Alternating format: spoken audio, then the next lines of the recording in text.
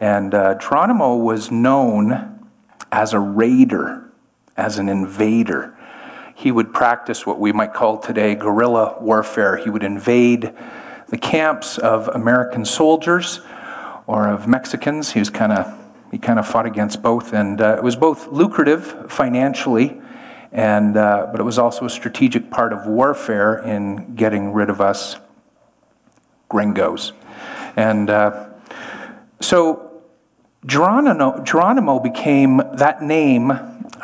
synonymous with risk-taking. Geronimo would do crazy things. He and his men, he usually led between 30 and 50 warriors, and they would go up against insurmountable odds, take out 300,000-400,000. Of course, that gets spun by urban legend that, of course, he would attack and him and 20 guys would kill over 50,000 people. These are the kind of urban legends that were spreading in the late 1800s.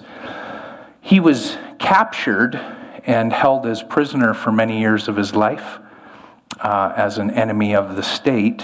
And he was paraded around to many fairs and captured the hearts of all kinds of North American people and in Europe as well.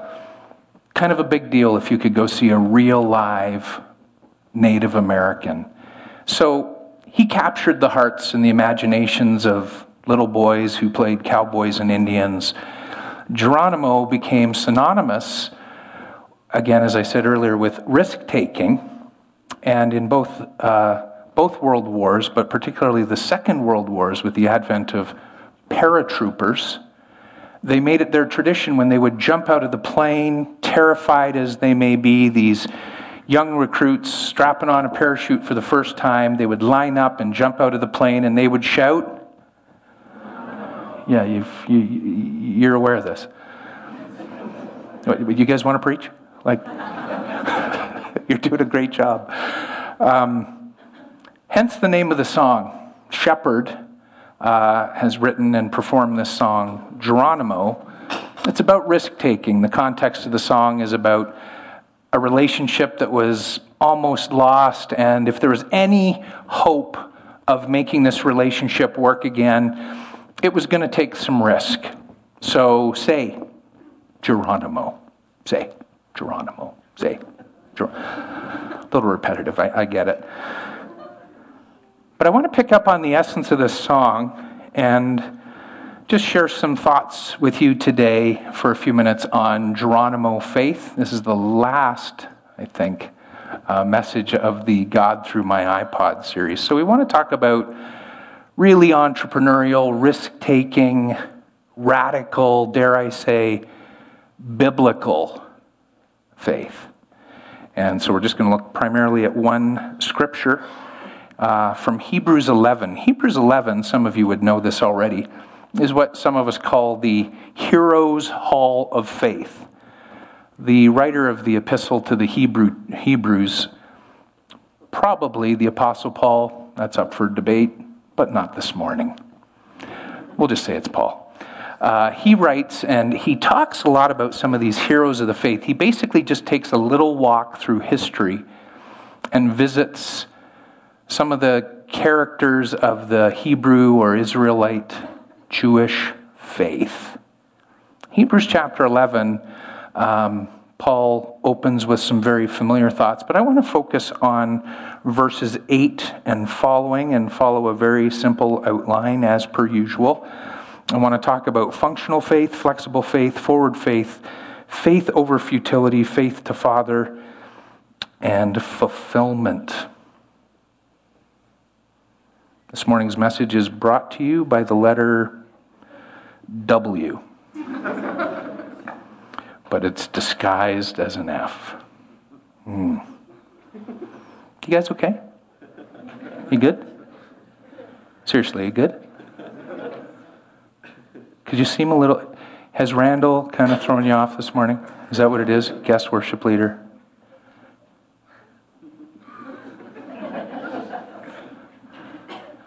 Daryl, it was a tough crowd this morning. Eh?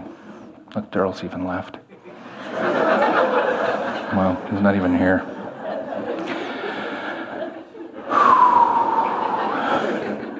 Hebrews 11. Let's look at these scriptures. Verse 8 says, "By faith, Abraham, when called to go to a place he would later receive as his inheritance, he obeyed and went, even though he didn't know where he was going." I want to talk to you, first of all, for a couple minutes about functional faith. Faith that kind of leaves you complacent and doing the same thing all the time, just being a perpetual creature of habit, kind of stuck in a rut. I don't think that really captures the essence of biblical faith. The faith of the New Testament and the Old Testament, both, is very functional. It's very pragmatic. It's very practical. It's not just faith in the head. It actually impacts the way that you live. Imagine the story of Abraham, the father of the Hebrews, the patriarch of the Jewish faith.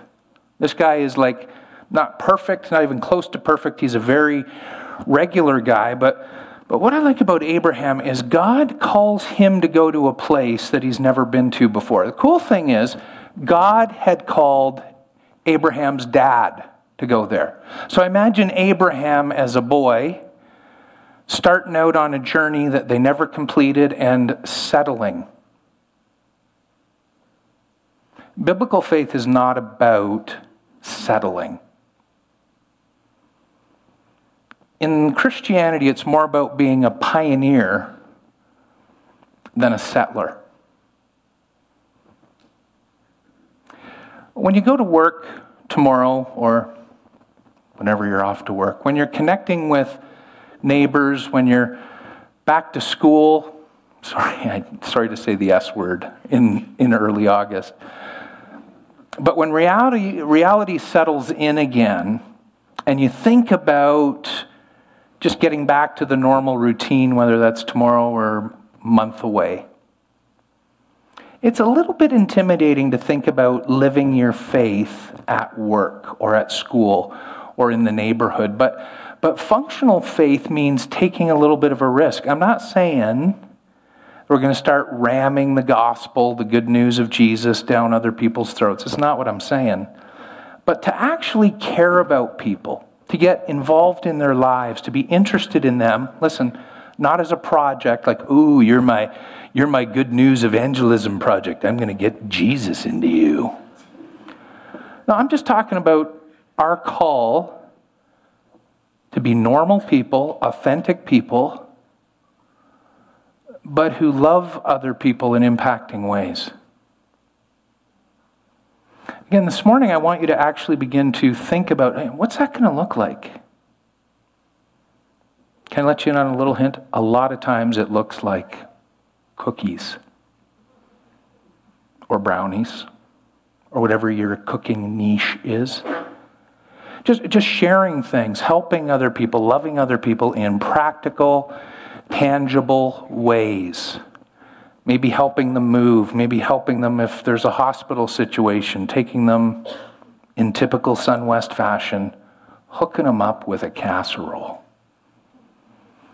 I just love to say that word, casserole. That's a good word. Please do not think about the rhyming options. But functional faith means doing something practical. And again, this is what Abraham was doing. He was called to a place that was a game changer. This place, this land, was a place that would later become his inheritance. To get there, he needed to take a risk. Can I suggest to you to get to any place that is your inheritance, that is the blessing of God, the fulfillment of God? It's not just going to be good enough to come and sit in church and put a little bit of money in the offering and be nice to others and go to your home group. It's actually going to take engaging in something that's going to stretch you. When's the last time you did something for the first time? When's the last time you found yourself out on a limb saying, if God doesn't come through, this limb is going to break and I'm dead. I'm in big trouble. Again, biblical faith is functional faith. Abraham didn't know where he was going. No safety net, no assurance, only the promise of God, and Abraham stepped into it. So first of all, faith is functional. Secondly, in verse 9 it says, by faith, he made his home in the promised land like a stranger in a foreign country. He lived in tents, as did Isaac and Jacob, his son and grandson, who were heirs with him of the same promise. I want you to see, secondly, it's flexible faith. It's intense. See how I did that? Yeah? Again, the flexibility of a tent is you park it for a while and then you pack up and go. Now, I'm not saying we should all sell our houses and take on a nomadic lifestyle. However, there is something really profound about flexibility. I've seen the impact of this in Christ followers, their lives. They do things that you think, wow, that's really risky. That's not like everybody else does it. Thinking about a friend of mine who was in my last church. His name was Tony. His wife was Irma. And one Sunday I did what I never do. I just threw out my message and said, I want to share something different from my heart. And it was all Tony and Irma's fault, because as he was riding to church that morning in his car, he said, God, I need to hear something from you today. I need to make a big decision because how it's going with my family just isn't working. Tony and Irma, great folks, steady people, good Dutch family. They're hardworking folks. They owned a family business that I understood had been in the family for generations. And it was successful. They're doing well. Again, just solid people. But some of their boys, well, their eldest daughter, wasn't really living for God. Their boys, they weren't just away from church and away from God. They were, doing drugs, and not just doing drugs, but dealing drugs, and just things were kind of messy. And they had, I don't know if they have 5 or 6 kids. They have twins as well. Beautiful, beautiful family. But that morning, Tony just kind of cried out in desperation, God, I need to hear something from you today. So I just felt to lay aside my message. I don't even remember what it was. We were in the middle of a series, and I said, I'm going to come back to the series next week. But that morning, I just felt to share about being entrepreneurial. And Tony, partly because he was at a desperate place in his life. You know that old saying, desperate times call for jelly beans, because they're just so soothing and comforting. But they also do call for desperate measures, it's true. So Tony was flexible. Can I just say God uses those seasons in our life? Like, when's the last time you heard somebody say, things are going great in my life? Like, I'm firing on all cylinders, the money's good, the relationships are good, my family's good, everything's great. I need to make some changes right away. Said no one, ever. It's like when things suck, that's when we say, I need to make some changes. Can I just suggest to you, those difficult circumstances, they're not your enemy. A lot of times we need to embrace those as our friend and say, is God maybe leading me to be a little more flexible? Perhaps I need to make some changes. Graham Cook tells us that when God turns up the thermostat, that's when we know it's time to make the changes. That's when we become more pliable, more flexible. Tony and Irma sat through church that morning and they felt all they could hear, all that kept reverberating in their hearts was sell the business, sell the property, liquidate, and move. And they'd been kind of thinking about it, but it just landed on them like a ton of bricks that morning. I love their flexibility. They broke away from the family business. They didn't do anything stupid. They took several months to get the business and the property evaluated, listed it, sold it, waited for the right buyer, and they moved to Northern Ontario and bought 12 cottages, a little compound, a little business. Kind of got their family away from all the drug connections, fast forward to now, just over a decade later. Not only are all their kids devoted Christ followers, the son that was selling drugs, he's a youth pastor. So he really needs prayer now. Married a preacher's kid. I've just watched God transform. They left our church, again, moved about, 5 or 6 hours away, started attending a church of a dear friend of mine, so I was able to kind of stay in touch with them and watch what God did. Can I just say, when I talk to Tony and Irma and say, well, what do you attribute the blessing and success of your family to? A big part is attributed to flexibility. Again, if you feel like you're getting hammered circumstantially, all kinds of problems, repeated problems, chronic issues, I'm not saying God's out to get you. I'm not saying God's out to hammer you, but many times those situations are allowed in our lives to get our attention to say, what needs to change?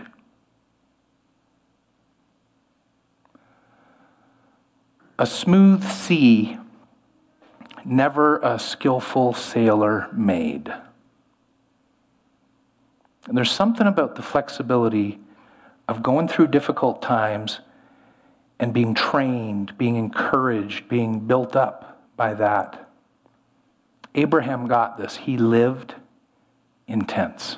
There was a flexibility that not only affected him, it affected his kids and his kids' kids. And we are sons and daughters of that flexibility today.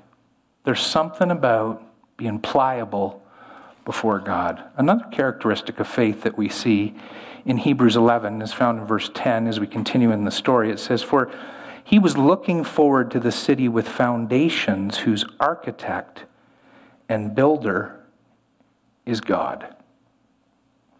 What a powerful concept here. He was looking forward. Again, I want to suggest to you, thirdly, that biblical faith is forward faith. I think that was a Skittle.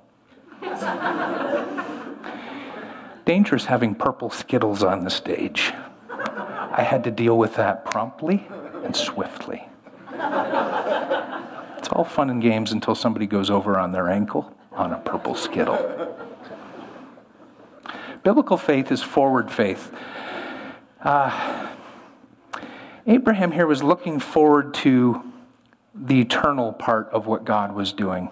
I think that's where a lot of us get hung up, is we're forever seeing the temporal. We're forever seeing just the regular circumstance. Oh, I can't change. I've been in this job for 10, 12, 20, 30. I can't change. I can't change my house. We have a plan here. If I'm going to retire, anytime in my 60s, we got to stick with this plan. We need to.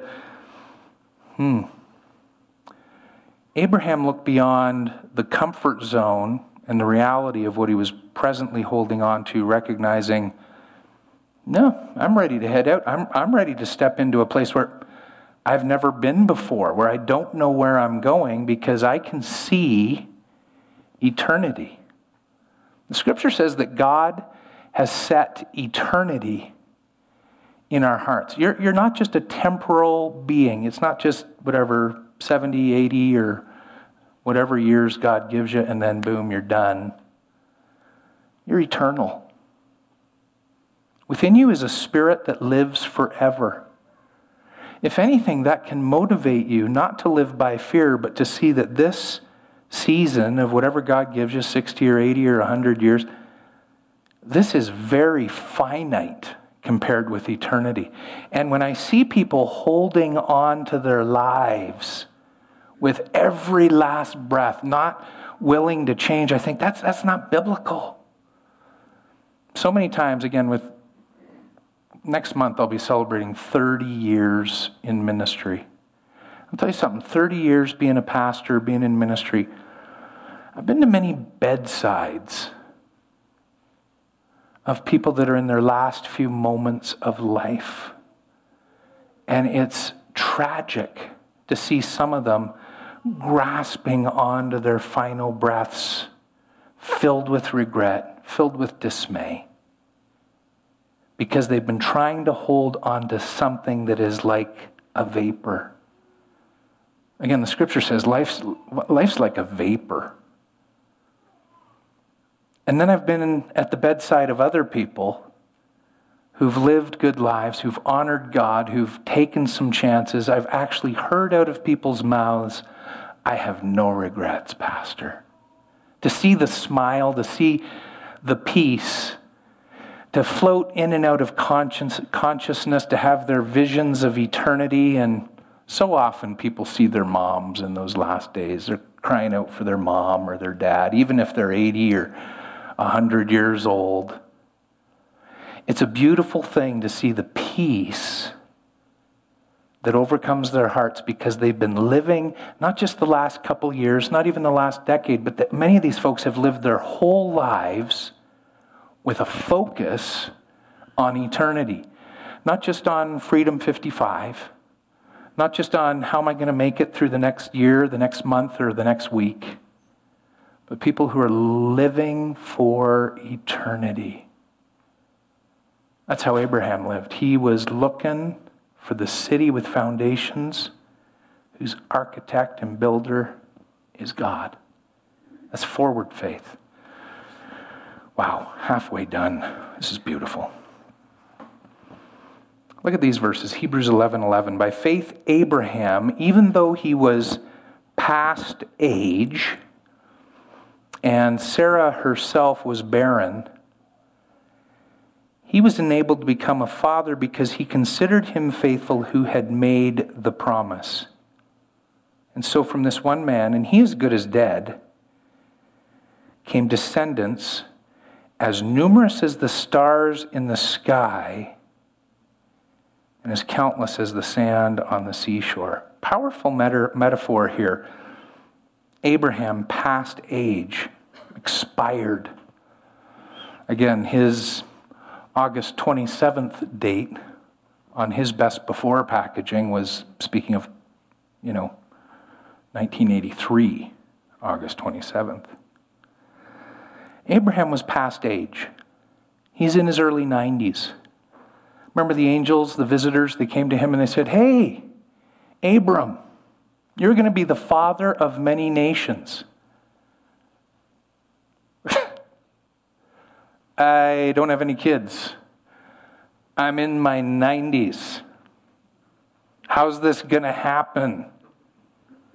Look at me. I'm a withered old bag of bones. I'm not having kids. I want you to get the impetus of what this scripture is talking about. It's this incredible sense of futility. Abraham is past his due date, and then it goes to even more graphic language with his wife. And his wife, Sarah, also in her 90s, was barren. I hate that word. Again, I've journeyed with many couples that have struggled with infertility, and as harsh and as strong of a word as infertility is, barren? Like you're going to compare a dear couple that's trying to have a baby, and you're going to compare them to a desert? Oh, it's like grossly powerful imagery. So you got Abraham, he's expired. You got Sarah, she's a wilderness.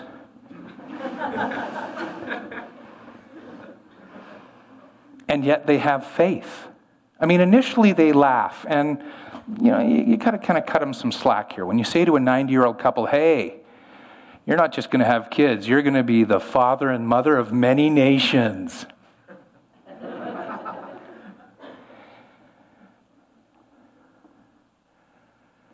I always admire couples, families that just keep believing, that just keep trusting God even when it's impossible. Because the same chapter, Hebrews 11, tells us that without faith it's impossible to please God, but anybody that comes to him has to believe he exists and that he rewards those who earnestly seek him. I've shared this before. It's all about being earnest. Earnest people come to church. Earnest people go to Bible study. Earnest people go to their home group. Earnest people keep praying, keep believing. Earnest people go to camp. That's a classic literary reference, just in case you were wondering.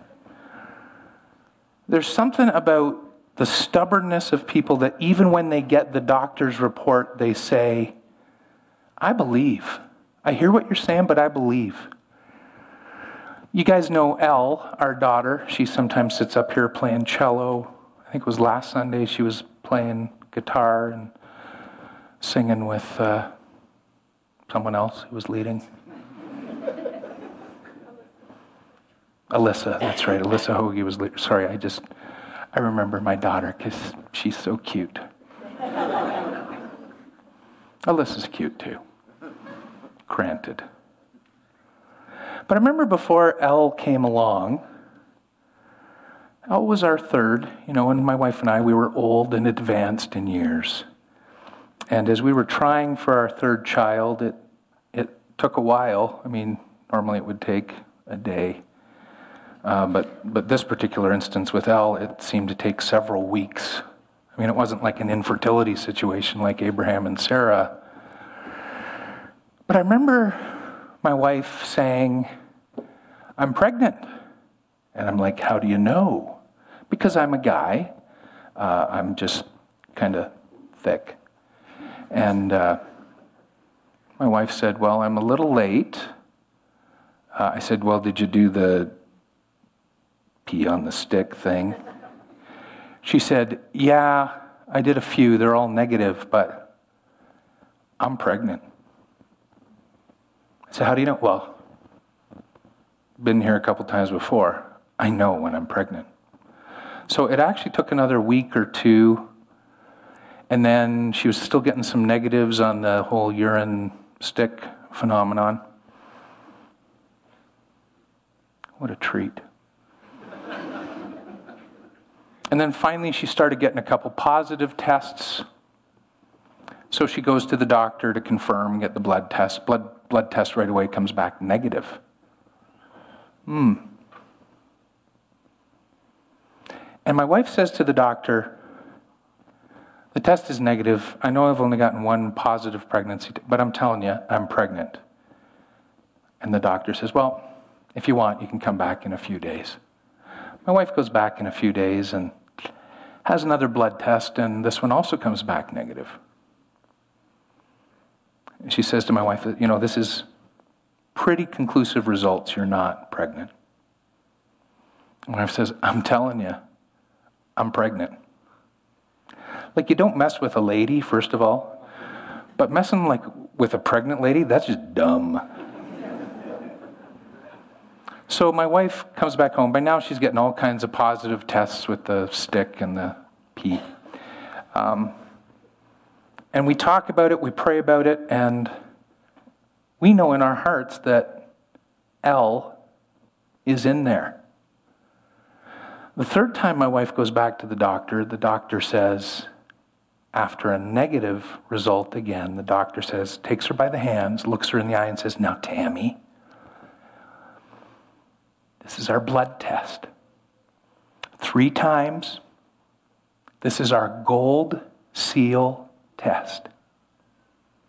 It measures ECG, the growth hormone of the baby, and yours is way below where it would be if you had any sign of life inside of you. Now, if you like, I could give you this special pill. Just clean everything out. I'm so thankful my wife said no to that pill. Or we wouldn't have a cellist in our home.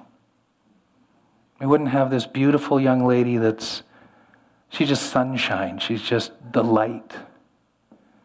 Because my wife knew in her heart that the promise of the Lord was being fulfilled inside her body. Didn't matter what the doctor said.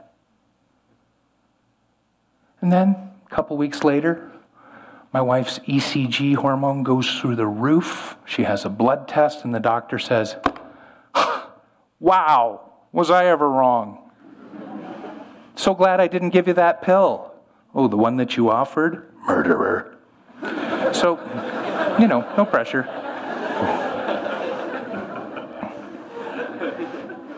All I'm saying is when you know in your heart that God has promised you something, church, come hell or high water, hold on to the promise of God. Because the thing that you know by faith is more true than all the reality that you see around you.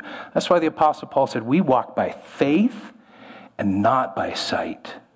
Something so incredibly powerful about faith that goes beyond the negative reports, goes beyond the futility, and it's also faith to father.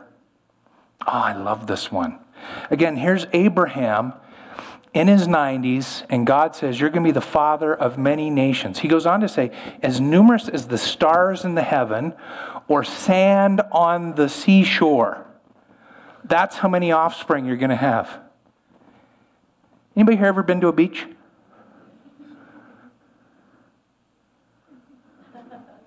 I'm not going on till somebody raises a hand. Oh, thank you. Bless you. Thank you. I know pretty much all of you have been to a beach.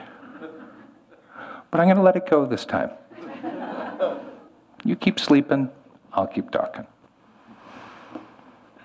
Imagine God giving you a promise. You're going to have as many kids as there are grains of sand on the seashore. I mean, I've done the math. That's lots. And sure enough, just a few generations later, Bible scholars estimate that close to probably at least 2 or 3, but easily 4 million people left Egypt. Abraham's offspring, the time of the Exodus. So God fulfilled his promise. It didn't happen immediately, but it did happen. So here's the thing. Does Abraham sit around and wait for divine conception? Immaculate conception like Jesus and Mary and Holy Spirit kind of come overshadowing Mary and boom, she's pregnant.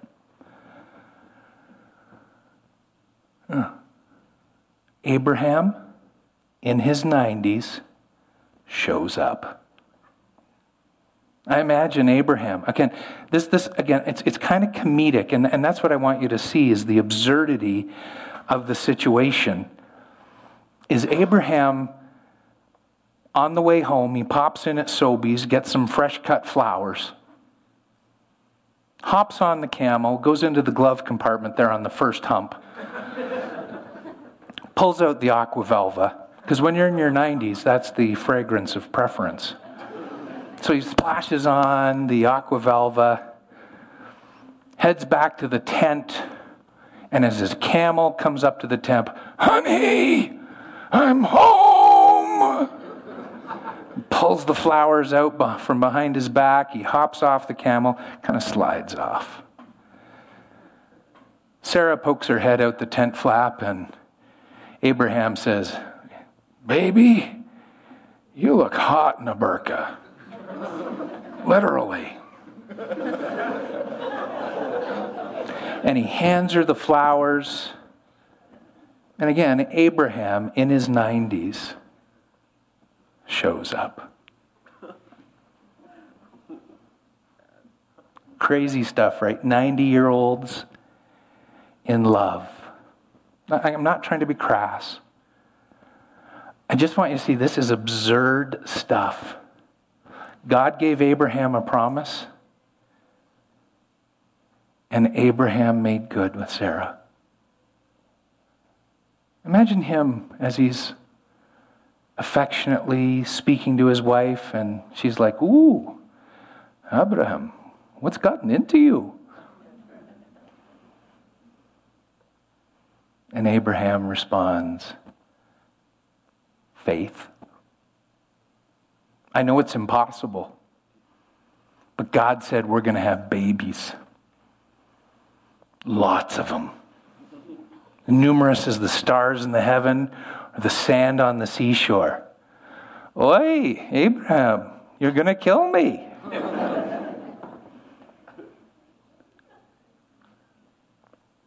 Here's the deal.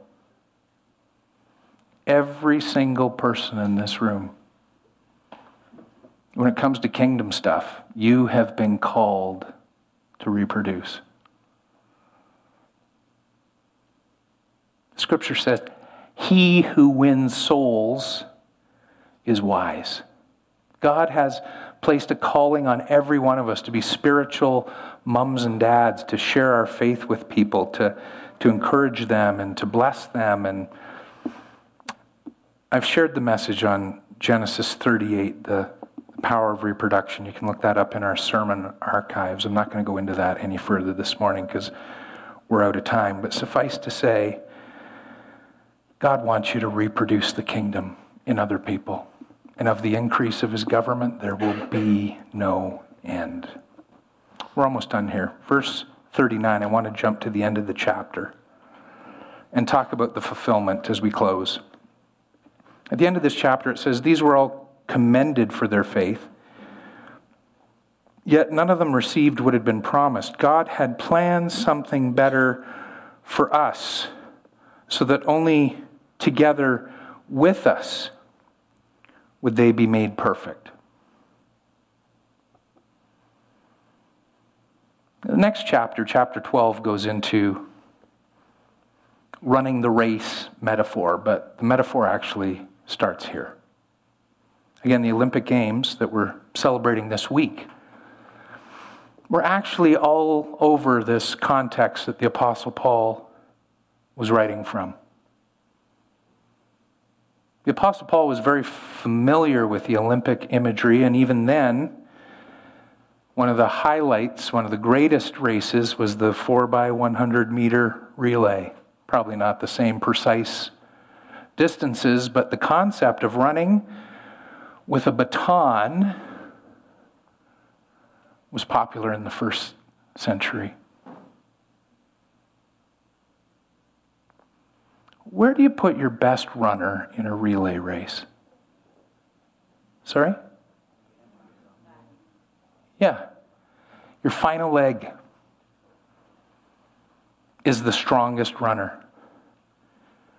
Here you're seeing Usain Bolt, the fastest man in the world, taking the baton to run the final leg.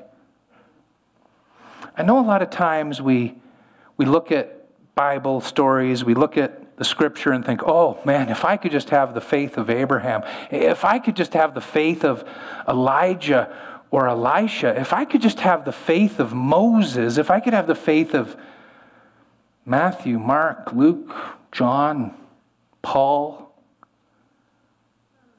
man, if I could have their faith, then I'd be doing something.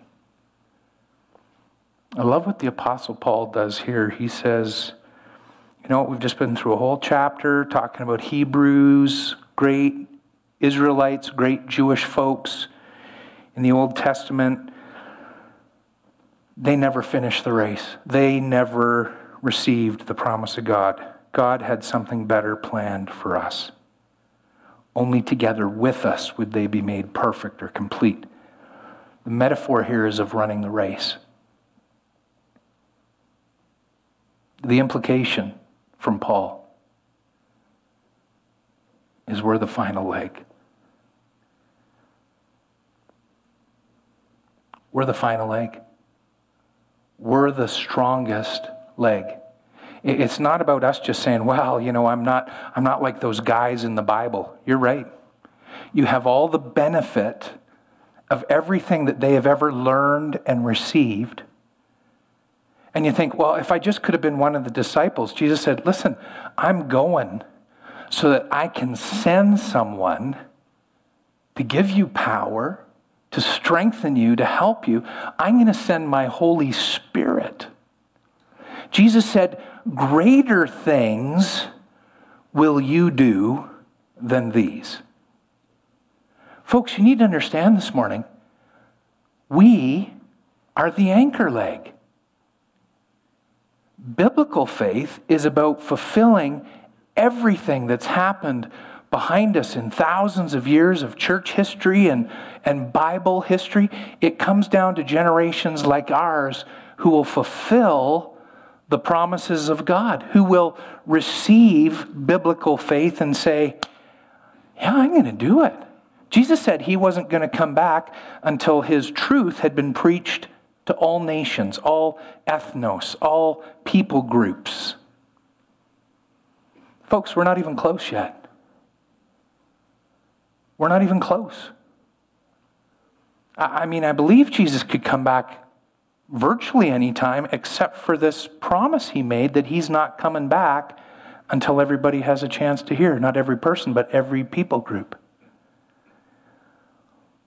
We are the fulfillment. We are the anchor leg. We are the ones who by faith say, I'm going to finish the race.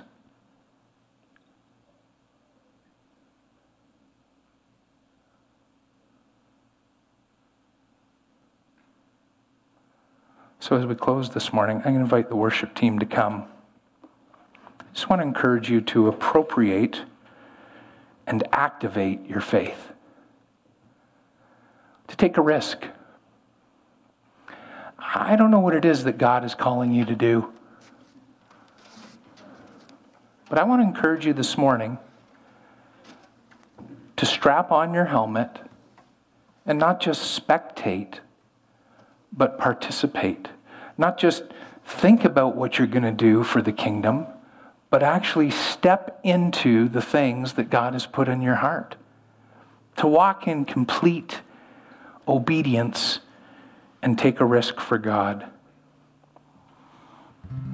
Just want to remind you once again, Randall has product out in the foyer.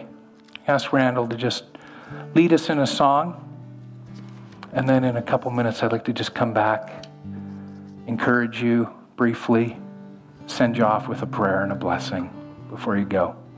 Thanks, Randall.